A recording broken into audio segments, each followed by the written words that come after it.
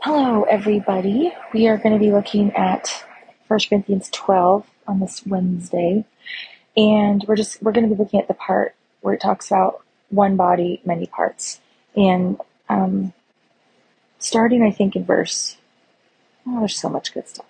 I'll start in verse 12. The body is a unit, though it is made up of many parts, and though all its parts are many, they form one body. So it is with Christ, for we were all baptized by one Spirit into one body, whether Jews or Greeks, slave or free, we were all given the one Spirit to drink. Now, the body is not made up of one part, but of many. If the foot should say, because I'm not a hand, I do not belong to the body, it would not for that reason cease to be part of the body. And if the ear should say, because I am not an eye, I do not belong to the body, it would not for that reason cease to be part of the body.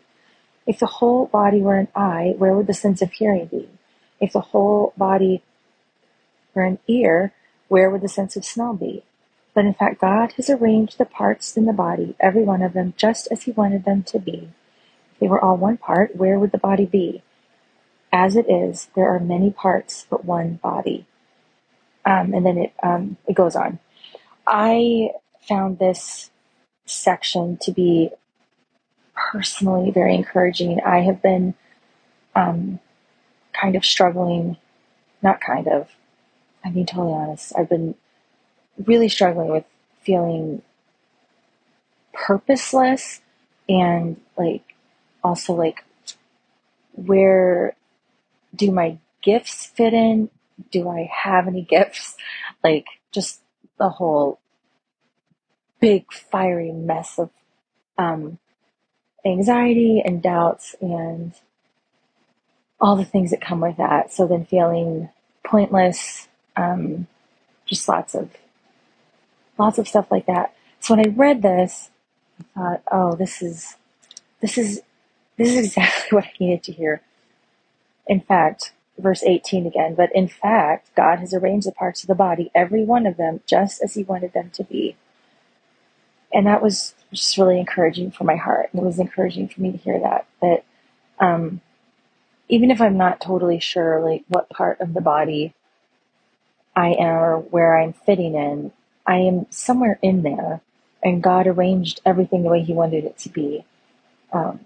So instead of feeling discouraged, although I still do feel some discouragement, but knowing that God has arranged and put everyone where he wants them to be, and that makes up one big body that works and moves together. So